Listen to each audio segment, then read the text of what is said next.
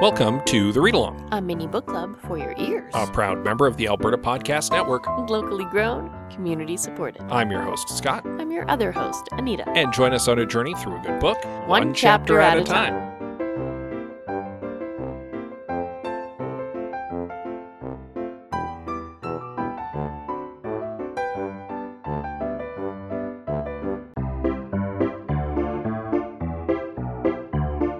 Today's episode of The Read Along is brought to you by Freehand Books, your local independent book publisher. Freehand, based out of Calgary, has been publishing very good books since 2008. All of their authors are Canadian, and many are from right here in Alberta. On the Freehand bookshelf, you'll find fabulous and award-winning novels, short story collections, memoirs, literary nonfiction, poetry, and graphic novels. So read local this year and read Freehand. You can find them at your favorite neighborhood bookstore or on their website, freehand-books.com.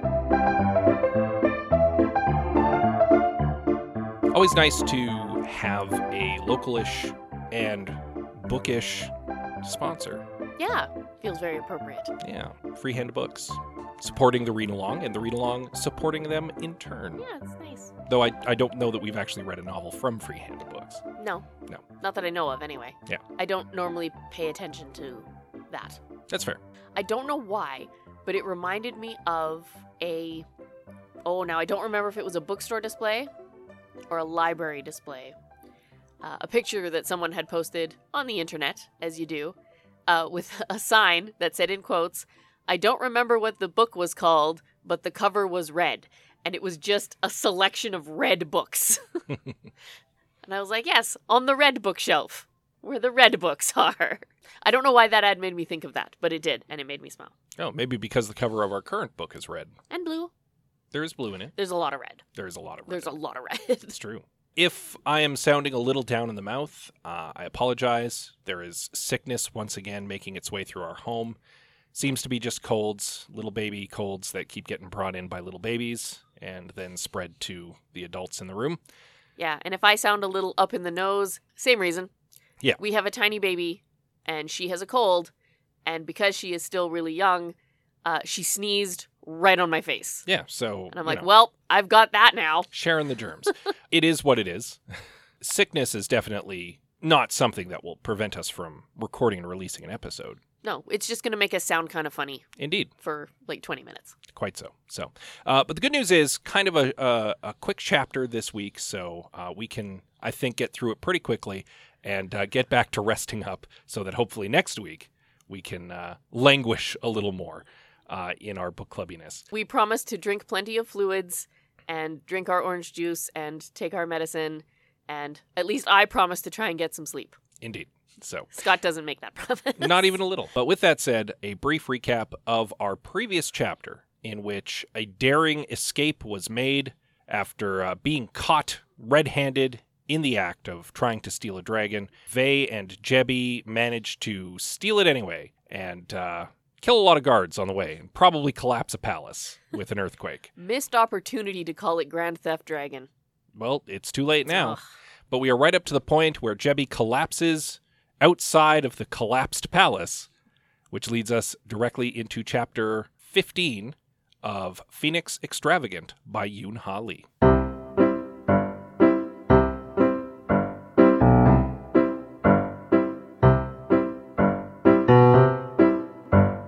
The chapter begins with Vey waking Jebby up. Well, yes, because the previous chapter ended with Jebby passing out. Yes, but it's not like the moment later. It's actually some time later. Yeah, I'm not sure how much time. My guess is hours. Several hours. It couldn't have been long because Armor is definitely going to mobilize quickly to try to sweep the city and catch the dissidents who just took off with a piece of valuable armory materiel. Yes. So it can't have been long, but long enough that Vey basically collected Jebby out of the snow, dragged them to their parents' place, which is probably the only safe house Vey knows about in the area. Probably. Got Jebby cleaned up and the worst of their wounds treated, and prepped for an evacuation, basically. Yes. So that's my guess, is that it's been several hours. Maybe as much as a day. Maybe. That feels like pushing it, though. The only reason I suggest that is because they've gathered supplies for Vey and Jebby to escape with, and they've also prepped Arazi with like a saddle that looks like it was kind of customized a little bit, and that couldn't have been a thrown together in an hour sort of thing. No, exactly. That's what I mean. But I don't know that an entire day, like that seems like a long time for Armor to get their act together. Yeah, I'm saying that, well, to be fair, their secret lair just collapsed, so it might have taken them a day to get their act together. But I'm saying okay. I'd wager a day on the outside. Like if I was giving you a range, I'd say no more than 24 hours. Yeah, I agree with that. Especially because Vey's parents' place, probably one of the first places they're going to check for Vey, right? Makes sense. Yeah. And indeed, spoiler alert, they do later in the chapter. Yeah. It is one of the first places they check, So we get to meet Vey's family, and Vey has a very unusual family situation going on. That's okay. I like it. Yeah, it's a very progressive family. Vey has 3 parents, basically. Yeah. Living in a fairly open and polyamorous situation, or strongly implied to be a polyamorous 3-way. I'm gonna tweak your sentence just a little bit. Okay. Vey has at least 3 parents. That is, yes, fair. There is a sentence in there structured in such a way that it makes me wonder if there are, in fact, more parental figures out there that just aren't living in this home. That is possible. It is kind of open. Like their relationship, apparently. Yeah. Or at least it is a closed but broad relationship. Could be. So yeah, Vey's dad, who is Rosani, yes, lives with his wife, who is a woman, who is Vey's mother. Vey's other parent, who is non-binary. Yeah, there's a word for it, a special word for it. Well, yeah, it's the same situation that Jebby has, basically. But there's a word for it. We would say non-binary, but actually, there are 2 words for it. One of them seems to be a title because Vey calls this person Ajume, and then Jebby refers to them as I'm not sure how to pronounce this, Jue, Geu -ae, or maybe Gue. Forgive my Western tongue and my bad pronunciations, and my cold. The point is, they are non-binary. So Vey has a very different sort of upbringing from what we would consider traditional Rosani, apparently, because the Rosani, it's straight up said in the text, wouldn't exactly look favorably upon this living arrangement, which is probably why Vey's dad didn't go back to the Empire and stayed here, because he fell in love with Huagugan woman. Yes. And this other person whom they are in a relationship with. Yeah. According to the text anyway, it is not uncommon for a Rosani to take in like some concubines. Yeah. So to live in a quote unquote harem kind of situation. But not in an equal sort of partnership. Yeah. That's unheard of. Yeah. This is more of like an equal triangle as opposed to a pyramid. It's the difference between this is my wife, this is my mistress, and more this is my wife and my other wife. And that's where the situation kind of breaks down for them. These are my spouses. Yeah. As opposed to, yeah. Now, it's very clear, we already kind of knew that Vey had been brought up in what I'm going to call a very heterodox family from a Rosani standpoint, because already there was the mixed blood, which the Rosani apparently kind of looked down on, because mom is Huagugan and dad is Rosani. Yes. But now it turns out that Vey has actually had a very unusual upbringing, because there's this polyamorous arrangement, there's the mix of both Rosani and Huagugan culture, there's a general acceptance of people that would have been, like, even as she was being taught by her dad the art of the sword and how to be a soldier and how to be a duelist, she would have been being taught by her mother and her other parent more acceptance and how to, like, put yourself in the shoes of other people and how to be more worldly, I guess, than a traditional Rosani would generally consider themselves to be. And I can see why that would make it so that when Vey came up to the point where they were the duelist prime in armor and saw what was going on, they would have, as they put it a few chapters ago, opinions. Uh-huh. Likely very strong opinions. Yeah. Right? And ultimately why they would switch sides, maybe. Yeah. And become more sympathetic to the people who are like, no, I'm not okay with this.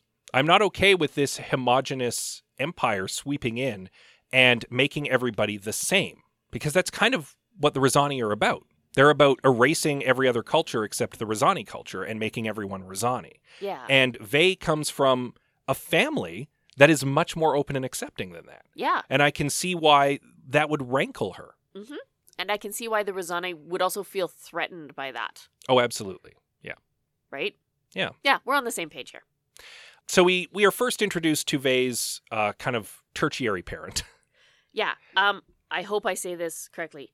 Namgiyu? I don't know if it's a soft... I don't know if it's a soft G or a hard G. I would assume that it's a hard either. G, actually, because Jebi starts with a J. Okay. And so then Namgiyu is Hwagugan, if I I'm believe not mistaken. so. And also, apparently, Vey's parents are a bunch of outcasts, is the weird thing. Because her father is a Rosani who has kind of grown apart from the more orthodox Rosani traditions and culture. Yes. Her mother seems pretty on the level for a Hwagugan, except for the fact that she's married to a Rosani.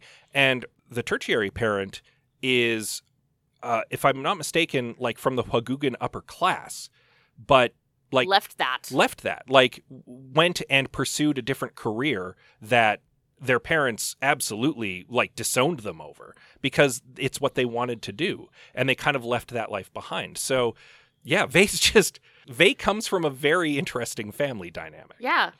I think it's great because they all seem to be gelling together very well. Yeah, for the most part. Right? So clearly Vey grew up in a loving household that just had a lot in the mix. Yeah. To take in, right? She had these three parents who all come from quite different backgrounds, mm-hmm. right? All bringing in their own pasts and cultures and et cetera, et cetera. Mm-hmm. I like to think it makes for a very well-rounded person. Yeah. Except for the fact that Vey murdered Gia, which is in itself a very sticky situation. In Vey's defense, that was... in war. That was in war. That wasn't done in, like, cold blood in the night in the street, no, right? It's different. Yeah. But still, going to be hard for Bongsunga to look past that.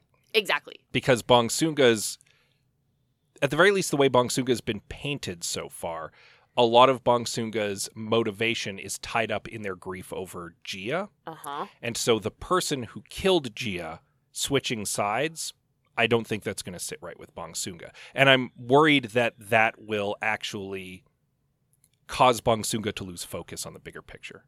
Maybe. I still wait for this inevitable meeting between Vey and Bongsunga, and it's going to be... I could be wrong. Bongsunga... me eating popcorn being like, oh yes, these two are going to have it out. Say that again. And it's just going to be me eating popcorn, right? That meme of someone eating popcorn being like, yes, what's happening? Or I could be completely mistaken. Like, that's the impression I have of Bongsunga so far. But we haven't seen a lot of Bongsunga. And a lot of the Bongsunga we've seen has not been super favorable. Yeah. And so I could be very surprised in a few chapters where Bongsunga's just like, oh, okay, well, that's a thing that happened, but you're helping us now, and we have bigger fish to fry. So welcome aboard. And I will be like, oh, okay. I will be like, what? Wow. That is a surprising thing that You are happened. totally the bigger person. Well done. Yeah. Good on you, Bongsunga, if that is the case. Yes. So Jebi wakes up. Yes. Jebi is cranky when they are disoriented. Well, they're... rudely demanding things, asking questions. Well, to be fair, they wake up in an unfamiliar place. They've just escaped from prison. They're starved and tortured. So it takes them a moment to get their bearings. Yeah. But in that bearing-getting moment, Jebi is a little bit on the rude side. A little brusque, yes. But it's quickly explained to Jebi that Vey went basically to the closest place that she knew where they could get help, and that was with her folks, who are understanding and have her back, apparently. Yeah, which is nice. And are just like, yeah, okay, come in. We'll stitch up your friend. We'll get you some stuff together. Is that a dragon? And then you need to go. Like, the dragon's not even, nobody's questioning the dragon at all. No. Which, if anything, makes me wonder if Vey already had her parents on board on this plan. I think I think she did. Not necessarily on the details of the plan. Yeah. But she's constantly expressing her concern for their well-being. And they're just and like, all no. three of them are like, we're fine. Yeah. We can all disappear. We've got a plan B. We've got something on the go. And actually, that would tie back to them having those saddles ready, too, on short notice. Maybe. My gut feeling is that they were not blindsided by Vey showing up today with Jebby and a dragon. Maybe not blindsided by what happened. Maybe blindsided by when. Yeah. Maybe they weren't expecting her today. But the fact that the dragon is just like not even a factor. Nobody's standing outside going, why is there a dragon in my backyard? Why is there a dragon here? Everybody's just kind of like, yep, dragon's here. We're good to go. Get out of here. Yeah. So as I mentioned before, we're first introduced to Vey's other parent, the third parent.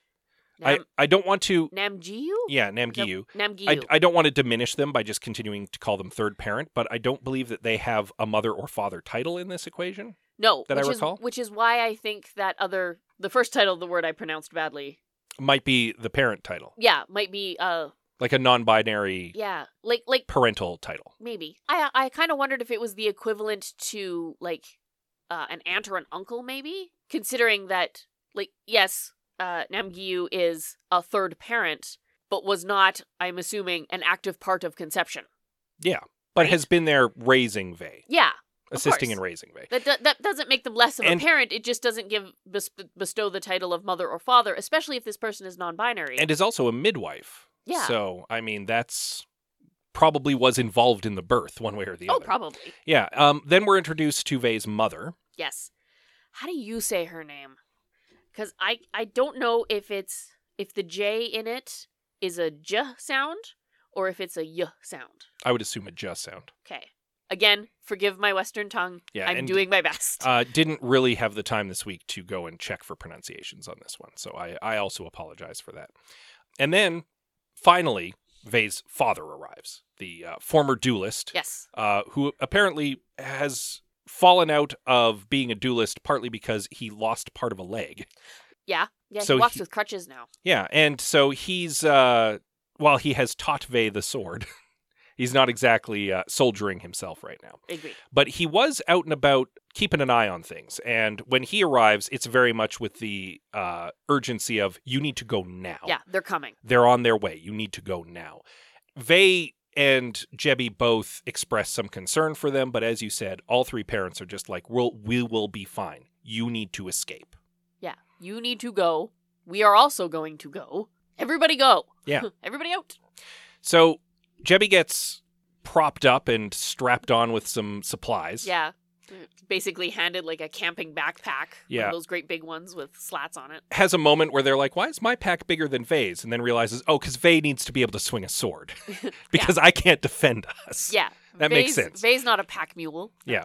And then they head out to the garden where Arazi is kind of hiding behind a bunch of trees. In the movie of my mind...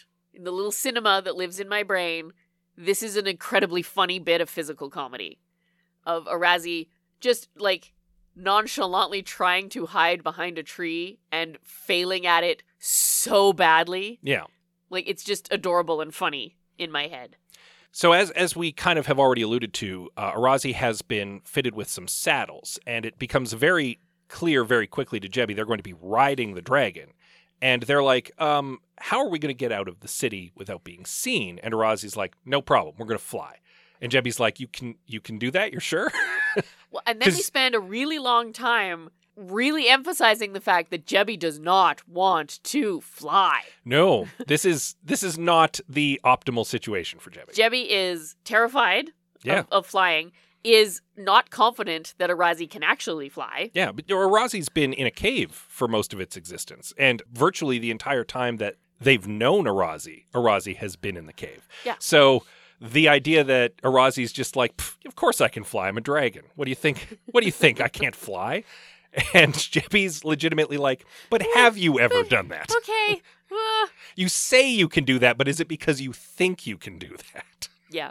But they do strap on to the back of Arazi, and Arazi goes and leaps over the wall and then just kind of continues leaping into the air. Yeah. He does this fun, double jump thing where he just kind of jumps off of nothing.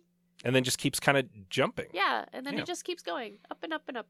This would make another cool scene in the cinema of my head. Mm-hmm.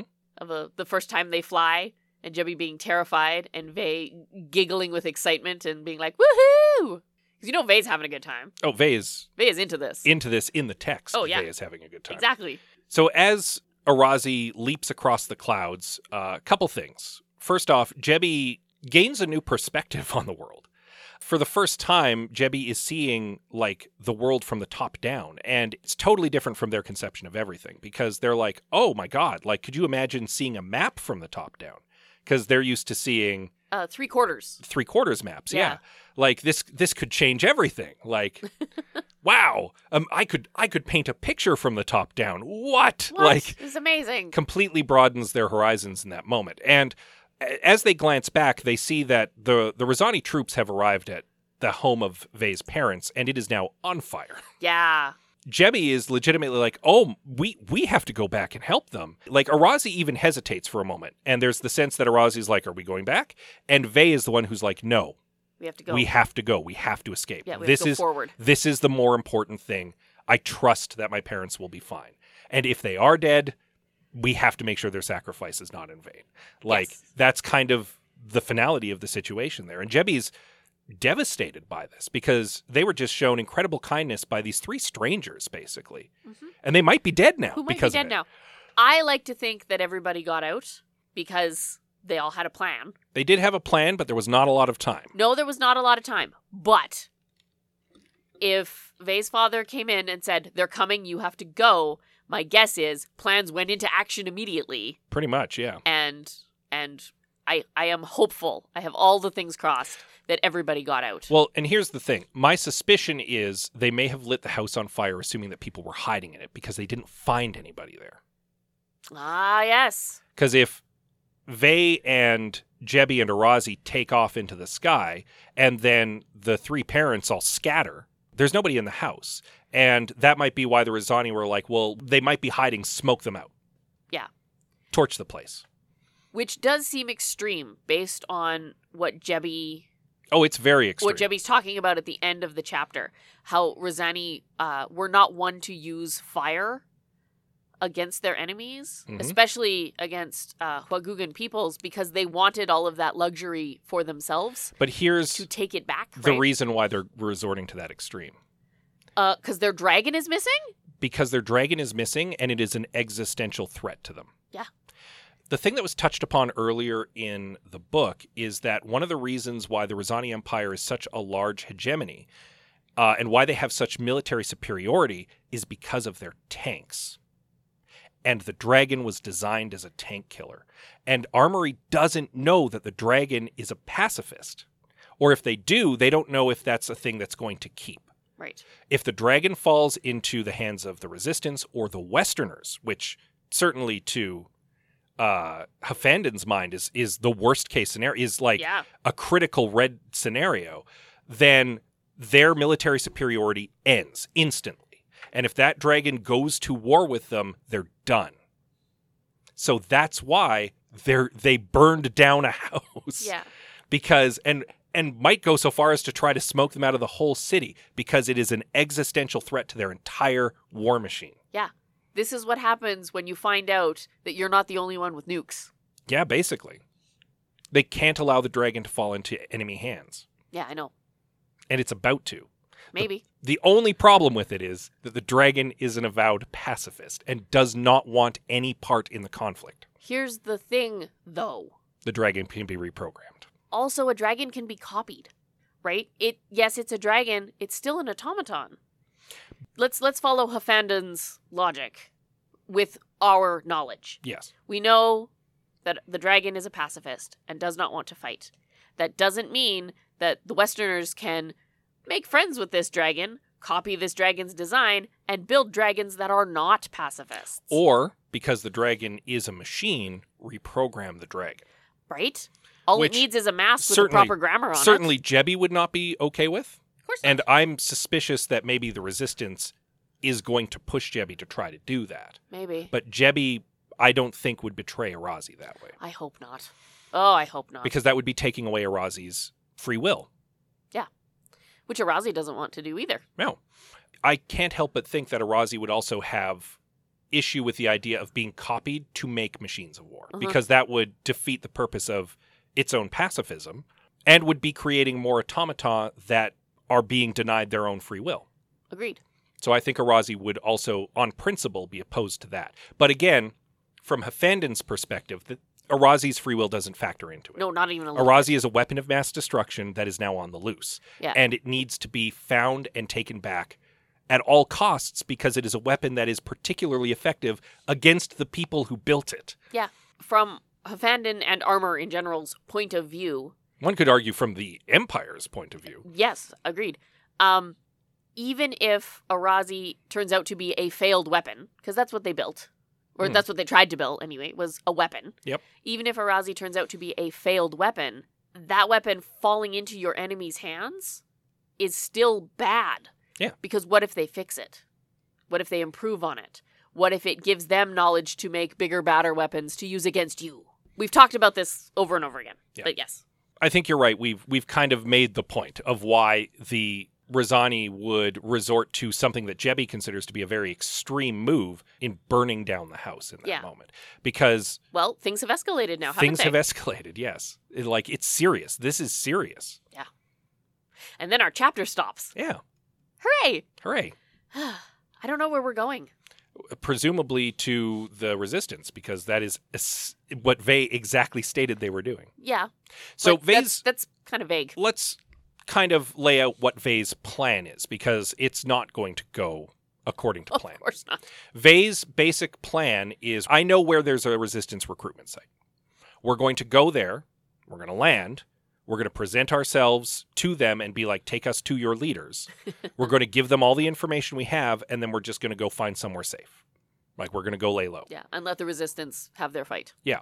Jebi's like, sounds good, ? But even Jebi's like, I don't know if Bongsunga would just allow that to happen. Would allow us to just swoop in and be like, hey, yeah, we got this dragon here. Here's a bunch of information about it. Goodbye. No. The Resistance is going to be like, well, how can we use that dragon? You're not going anywhere. Oh, you killed my wife. So you're not going anywhere either. You're not going anywhere either. That's much more likely what's about to happen. Agreed. Yeah. Well, we'll see. We have a good chunk of book left. Yep. We'll see what happens. We'll see. I'm actually a little concerned that we might not get to the resolution of this story by the end of the book. Don't know. Because we're running out of book, and it seems like there's so much story left to go. And let me broaden that. When I say story, I mean like the larger arc of the story, not just the little like story of Jebi becoming a radical, which we're getting in this novel. What I'm saying is I'm worried this might be part one of a larger series.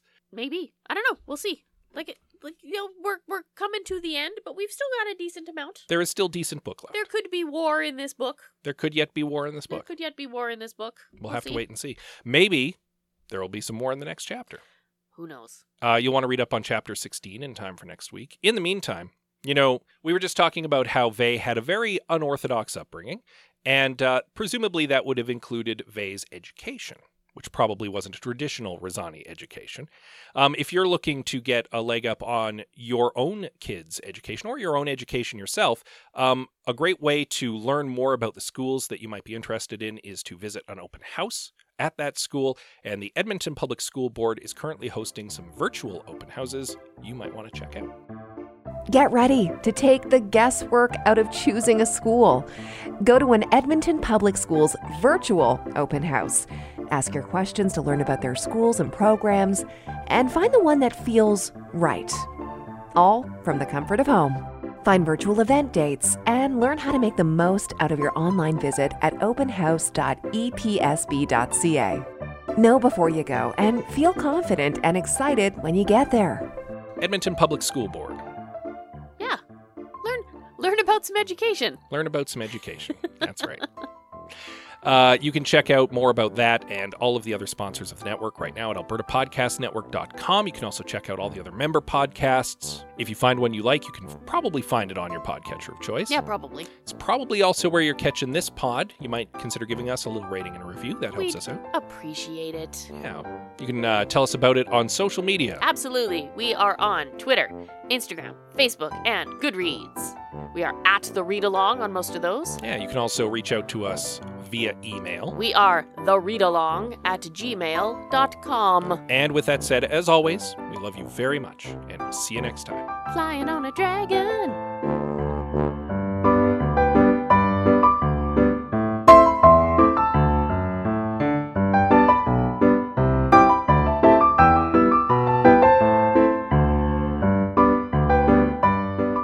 Thank you for joining us on The Read Along with your hosts Anita and Scott Bourgeois, a proud member of the Alberta Podcast Network. All Read Along music is by Kevin MacLeod at Incompetech.com. Cover art is by Aaron Beaver. Be sure to join us on Twitter, Instagram, and Facebook at The Read Along, and check out our group on Goodreads.com.